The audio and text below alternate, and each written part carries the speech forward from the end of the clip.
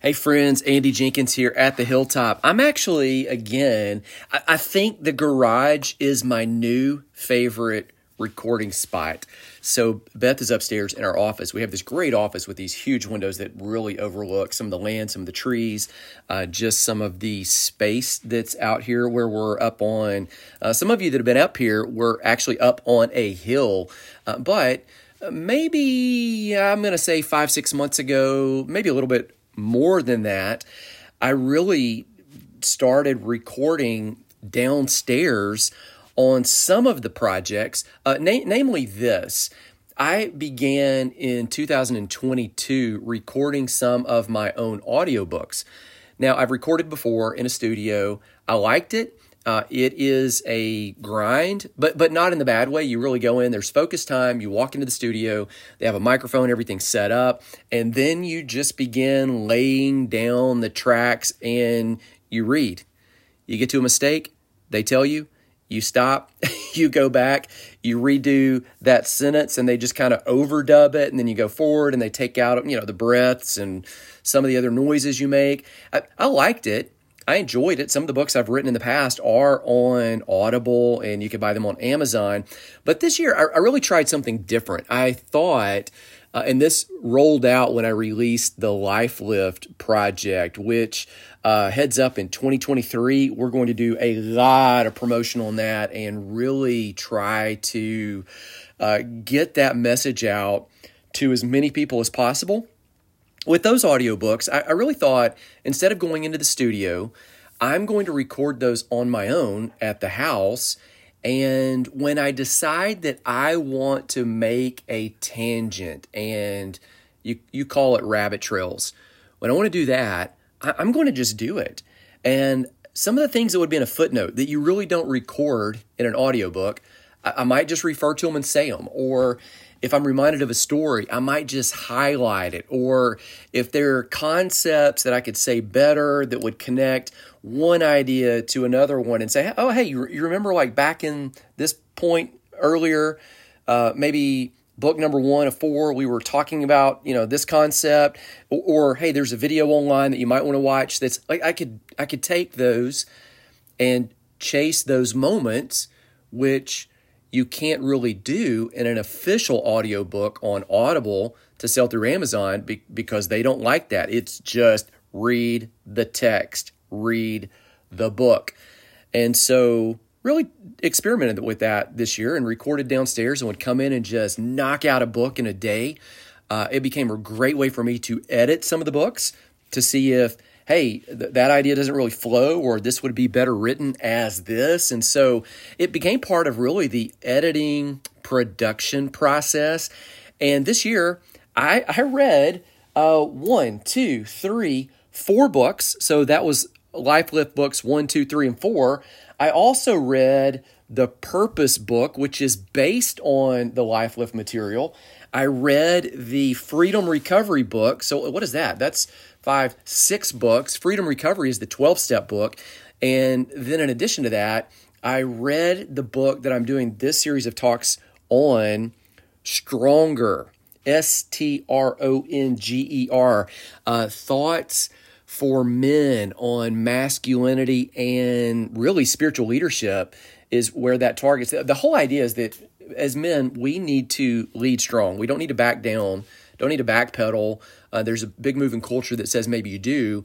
We actually need to lead strong, but we need to love even stronger. Those two ideas really converge together in that book. I wrote it this summer over just a couple of weeks. I'd pulled together some notes on things that I'd taught before many times and really just hadn't published them yet, but pulled them together on my way up to speak at a church and thought, when I go there, I'm going to leave them something behind.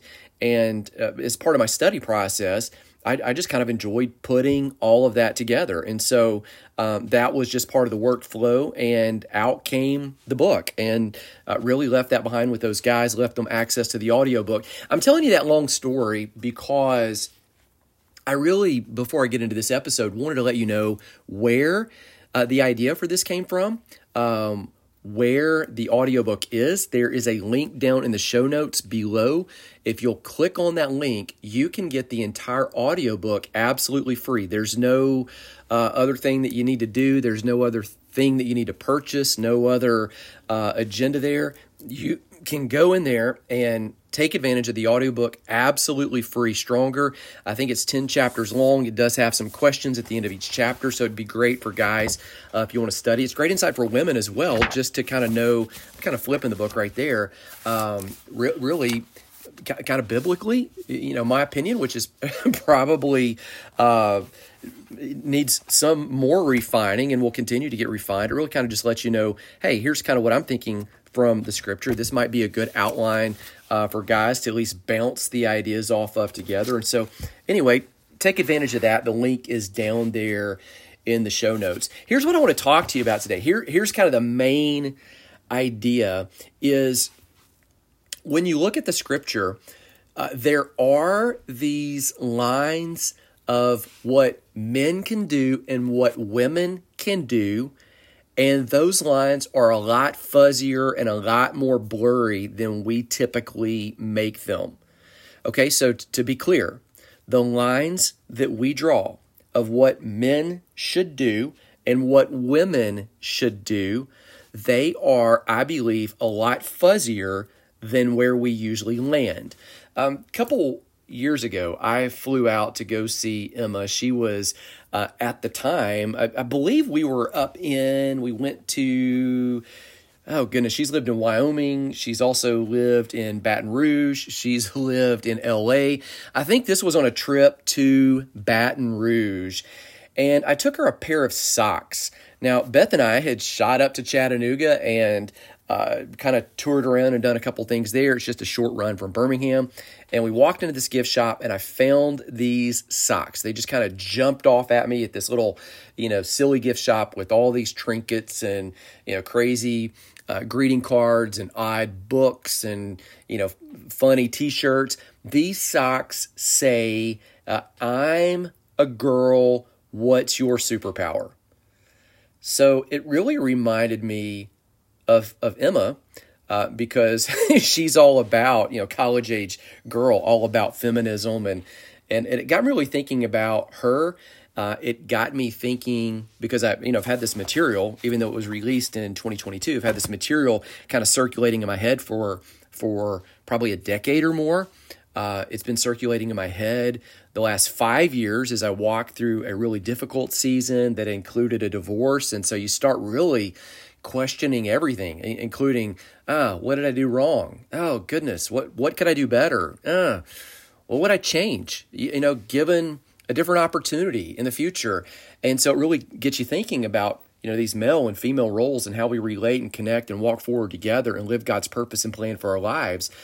And so during that season of visiting Emma, getting those socks, I just started really thinking, hey, in the New Testament alone, in the New Testament by itself, aside from warriors and judges and other stereotype-defying women that we see throughout the entire narrative of the Bible, in the New Testament alone, we see that women are totally, and I mean absolutely front and center, essential to everything that Jesus did. So I flipped open the Bible, started looking around, just kind of flipping.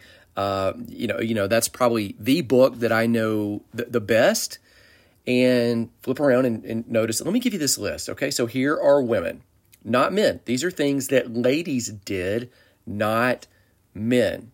So the women encouraged Jesus to reveal his power, nudging him to perform his first miracle. That was in John 2:3, when his mother really kind of puts him in the corner to transform the water to wine at the wedding of Cana of Galilee. It was women who funded the ministry of Jesus. So you think about that. No women equals no money for ministry. That's Luke 8:3. A lot of times people go, well, golly, I hate it that ministries ask for money. I hate it that they take up collections. I mean, goodness, it takes money to do anything. And right here, essentially, to the ministry of Jesus, women are funding that. Women also crashed parties to which they were not invited in order to honor Jesus publicly. So you see the woman that anoints him for burial. This happened twice. She anoints his feet with essential oil, alabaster flask of costly oil of spikenard. That's in Luke 7:37, Luke 7:44. Women are the ones that made some of the boldest faith claims and took action that you see throughout the Bible. So Mark 5:25, you have these episodes of the woman with the flow of blood who says, if I could touch the hem of his garment. You also have the woman who, her child is unable to get well, and she comes and says, oh, just a crumb, a morsel, just a small miracle. In other instances, it was a woman who was healed, and then people heard of it. This is Simon Peter's mother-in-law. Everybody heard of it, and hearing of her miracle, which was evidence when she got up and cooked food and then served them, caused Jesus' ministry in the early days to explode. That's Mark 1:30. Here's a great one. I want to talk about this a little bit more as I start breaking open some of the text here of the scripture and this book. A woman, quote, sat at Jesus's feet. Now that is in Luke 10:39. It's also in John 11:28. That is a euphemism from that culture, meaning that those women were accepted as disciples. Now that is completely countercultural to that day, because people thought, hey, a rabbi would only recruit and teach men. That's actually something that a lot of people even today still debate about. Another observation, John 12:1 and following, it was a woman that encouraged him before facing the cross rather than denying it would happen or running away. Another one, a woman encouraged Pilate that he had his facts wrong about Jesus. That's Matthew 27:19, and that she had had a dream, and Pilate was about to execute an innocent man. That's Pilate's wife. John 19:25. It was women who stood at the cross after the men fled for their lives, and remember, the men even denied knowing Jesus at all. The women, John 20, verses 1, verse 15, and verse 19. So John chapter 20, basically, the women were the first to the empty tomb. They were the first to see the resurrected Jesus, and they were the ones who informed the disciples. Okay, and you got to remember, this happened while the men were all, quote, locked behind closed doors, fearing their lives. In Acts 2, we see that the women were in the upper room when the Holy Spirit fell at the first Pentecost, meaning they also received the full measure of the Holy Spirit, just like everyone else. In Acts 2:14, several of the women are actually singled out. A woman, this is great, Acts 9:39, was the first person to be recorded as being resurrected after Jesus' resurrection. So that was Tabitha. Some people use her other name, Dorcas. Acts 17:26. I got just a few more, but I think it's worth kind of taking the time to read through them, though. I know it's taking a lot of bandwidth right there, because we don't typically talk about this. Women instructed some of the men leading the early church on essential doctrinal issues, thereby empowering those men to grow churches and fulfill their calling, as we see happen with Apollos, is taught by Priscilla and Aquila. 1 Corinthians 3:6 is when that church grows based on things that she taught him. Women also led in the top leadership roles in the early church. So Philip's daughters, they became prophetesses in Acts 21:9. There's a list of women in Romans 16 that are singled out as deacons, including a woman named Junia, so it's a female, who is referenced as an apostle in verse 7. Another one, women took the lead position in some matters. So Acts 18:26. You see that the order in the ancient world, we kind of miss this because we just kind of list names of, hey, who all was at the party, or who all was at that event, or who all spoke at that conference. In Acts 18:26, we see the order of the people listed. That was really an important convention in the ancient world.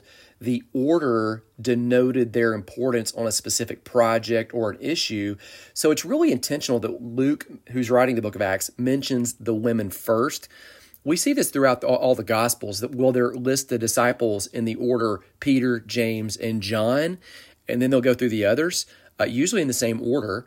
And then it's always Judas that's listed last. Now, why do they do that? It's because the order in which you list the names in that culture, at least, was important. We still really do some of this today. Here's maybe a few more.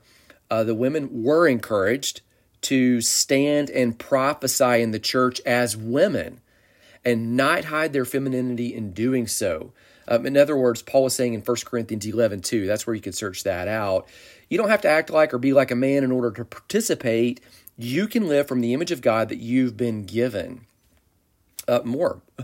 Women were imprisoned, yes, locked up because of their leadership roles in the early church. That's another one in Romans 16:7. Women are emphatically told to submit to men, Ephesians 5:21, who are also told to submit to the women. So we tend to look at that one side of it, but we forget, oh, wait, hold on. There's something more going on here. Like sometimes the women, if you're a lady, you're listening, you're like, yeah, sometimes you need to defer to that guy. Hey, guy, man, sometimes you need to defer to that woman. How do we know? Well, you got the wisdom of the Holy Spirit, you got the scripture, and you look at that. And in that passage, Paul really kind of lists out several assets that the women and the men both bring to the table. And so you really lead from each other's strengths there. 1 Peter 3:7, women are equal heirs of grace, not secondary or lesser heirs. And then here's the last one. Last observation, and then I want to get into that's a long introduction. Last observation is this. We go back to the Old Testament, back to the second chapter of the entire book of the Bible. And in Genesis chapter 2, it says that God formed the man. That's the word that's used. He formed the man, Genesis 2:7. And even in the Hebrew language that it's written in, it's two different words. He fashioned the woman. Man formed, woman fashioned. That's Genesis 2:7 and Genesis 2:22. Fashion, it's a more artistic word in the Hebrew that speaks of something exquisite and wonderful. What he's really getting at is the women are your version 2.0. Like it is a completely different higher level upgrade and are the crown of creation. Okay, so kind of mid-talk commercial. If you want to learn more about all of that, just grab the free audiobook. The link is down in the show notes there. Let me explain what I mean in this. So in the book of Luke, there is a story. A lot of you probably know this story. It highlights two sisters. Let me just read this. Jesus visits the house of Mary and Martha. Here's the story. I'm going to highlight a few things as I read, and then we're going to do some discussion on it. All right? So now, as they went on their way, Jesus entered a village, and a woman named Martha welcomed him into her house. So there it is. Martha welcomes Jesus and the disciples into her house. Verse 39, and she had a sister called Mary who sat at the Lord's feet and listened to his teaching. So pause. Martha welcomes them into her house. Mary sits at the Lord's feet. Verse 40, now here's the verse that most people know out of all of this. But Martha was distracted with much serving. And she went up to him and said, Lord, do you not care that my sister has left me to serve? Tell her to help me. Like in other words, tell her to get up. But the Lord answered her, Martha, Martha, you are anxious and troubled about many things, but one thing is necessary. Mary has chosen the good portion, which will not be taken away from her. Now, it's a great passage. Again, Luke 10:38 through 42. I've heard this passage preached in stories dozens of times. The inference is always the same. Mary did a good job. Martha, who owned the house, completely missed it. But let me point out a few things. I'm looking at my notes here. I've got like maybe two big ideas that I just want to put together and keep stacking. First observation, it's Martha's house. Don't miss the significance of that. Okay, so yes, in the story, she could have paid more attention to Jesus, but honestly cut the woman some slack. The reality is that somebody must fund the ministry we do. Somebody has to organize it. Somebody has to resource it. Somebody has to provide a place for the magic to happen. The Lord honors and calls people to do that. And remember, I referenced it earlier, women were funding the ministry of Jesus to a large degree. And right here, this is a radical cultural shift that a woman owned the property. Boom. All right, first observation. Second observation, Martha, she certainly experiences a moment in this story for sure, but she exhibits an astronomically high faith quotient.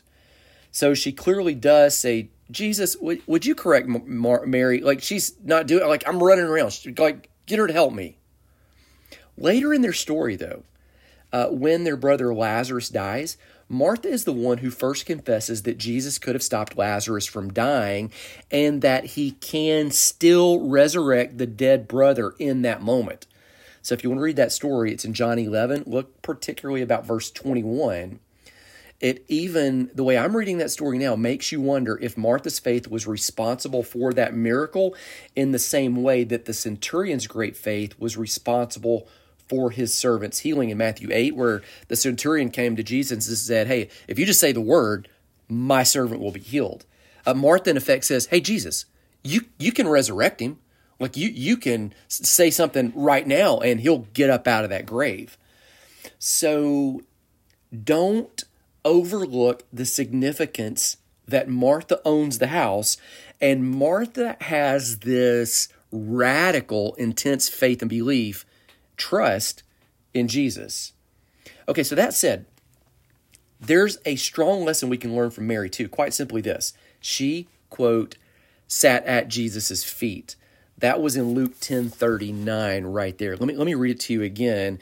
Martha had a sister called Mary who sat at the Lord's feet and listened to his teaching. Now, don't interpret this to mean Martha ran around, but Mary sat down and paid attention.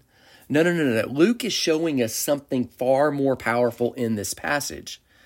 So to sit at a rabbi's feet, it meant that you were accepted by them as a student. So in Acts 22:3, Luke, also writing that passage the same as this, Luke says that Paul was, quote, educated at the feet of Gamaliel. That was a really famous rabbi. Gamaliel was the rabbi who exhorted the Jewish tribunal not to sentence the apostles to death in Acts 5:34. So in this passage right here, Luke communicates to us that Mary was accepted by Jesus as a student in whom he would invest his time and his focused training and teaching. And you got to remember, like back then, you couldn't just go enroll in a school. You couldn't just say, I've got the money, I'll pay for this. Rabbis chose their students.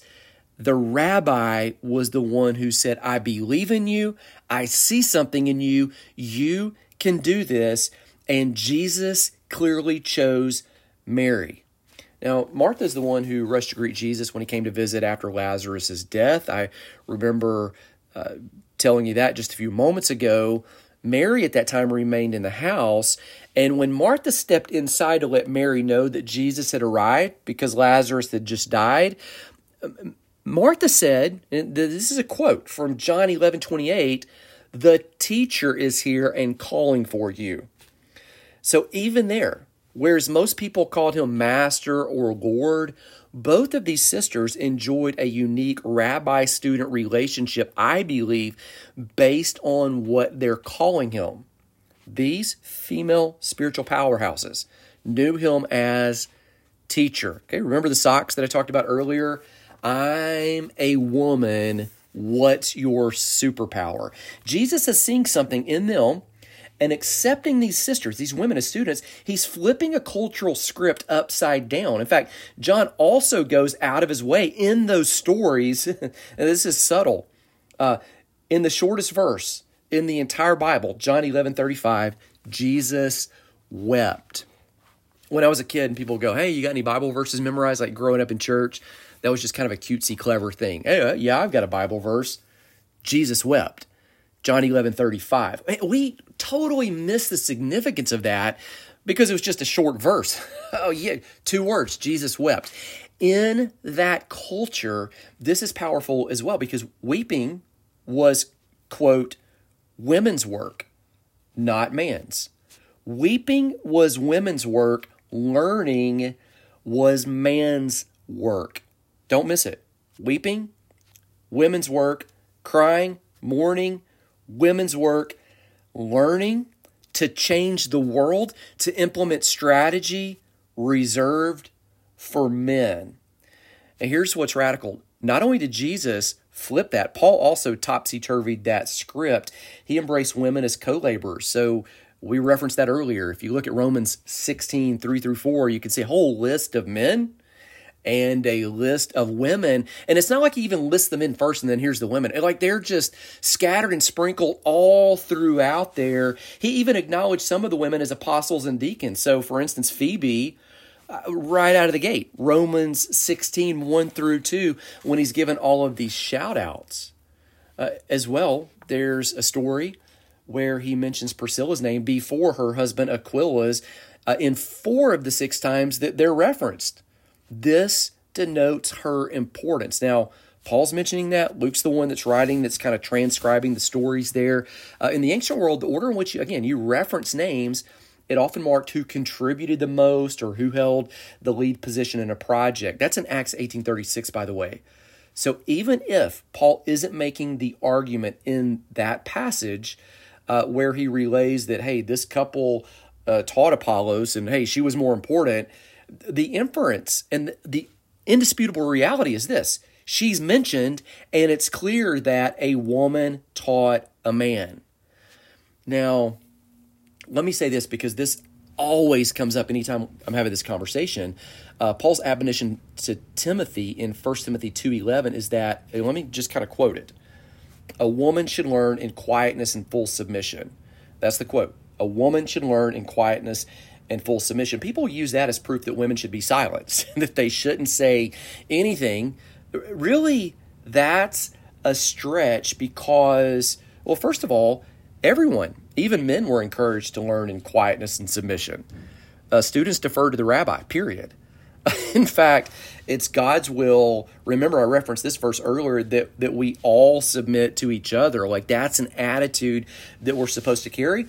Second of all, Paul and everyone who read that letter would have realized that he had a different emphasis than quietness and submission. So in our culture, we tend to look at that and go, yeah, women's supposed to be quiet. They're supposed to submit. That's not at all what Paul was emphasizing because, again, everybody would be quiet and submit when the rabbi's talking. Here's what they would have picked up. A woman should learn in quietness and submission. So what they would have gotten from that is Paul declared that women should learn. And here's why. Because they were called to be disciples of Jesus and were empowered to serve in leadership and in every other area of the church and in the marketplace. And this is why throughout 1 Corinthians 12-14, which is his longest exposition on spiritual gifts, Paul assumes repeatedly that women will prophesy and women will participate in the full expression of the body of Christ. Okay, remember, it was women who presumably funded fully the ministry of Jesus. That's Luke 8, 1-3. It was the women who stood with him at the cross when the men fled for their lives, John 19:25. It was the women who discovered the empty tomb. You can find that in Mark 16:1 as well as the other Gospels. Here's what I'm getting at. I think for years, and I saw some of this. I think growing up in a church, we really were kind of figuring it out, doing the best we could, didn't always get it right. I think even in churches where I've served before, you don't get it right. You keep learning and keep seeing it and keep going, oh God, oh, so sorry, we should have, now I'm learning more, right? I think for years the church has squashed the gifts and calling of women in ways the scripture really doesn't. Are men and women different? Yeah, absolutely. In our culture, when we're going all this gender differentiation and gender bending and this, I think we've totally missed it there. I really think that's probably, not probably, it is an attack of the enemy going after people's identity. I don't even think it's sexuality that's the main thing. I think if he can get people second guessing and not knowing who you are, as an image bearer of the Creator, he'll do it any way he can. And so if it's just getting you to second guess your value through performance, he'll do it. If it's getting you to second guess your value through gender identification, he'll do it. If it's getting you to second guess your value through failed relationships and abandonment and rejection, he'll do it. He doesn't care. Like, he'll use it. At core, it's identity. Are men and women different? Totally. Do we have different roles? Maybe. Are those roles entirely and as rigid as we've made them? Right there, I would say probably not. Oh, you see? Okay, so, I think, I'm going to probably crash land this episode. I think this is something we've really got to figure out because it is so skewed in our culture. Maybe let me close this with a story.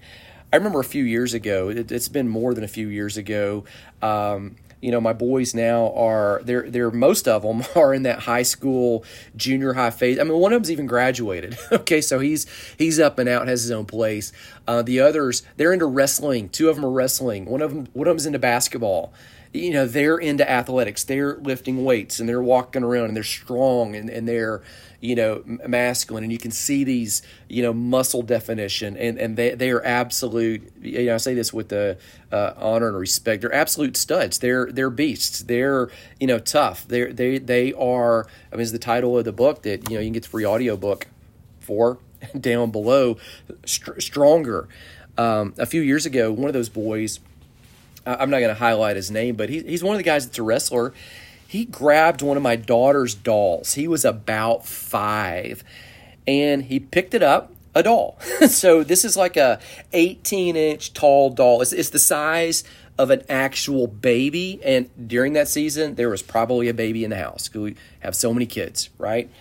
He picked it up, he hugged it, and then he playfully started tossing the doll in the air about a foot above his head. Just kind of like, if you're a dad, kind of envision this, because I've done this with every single one of the kids.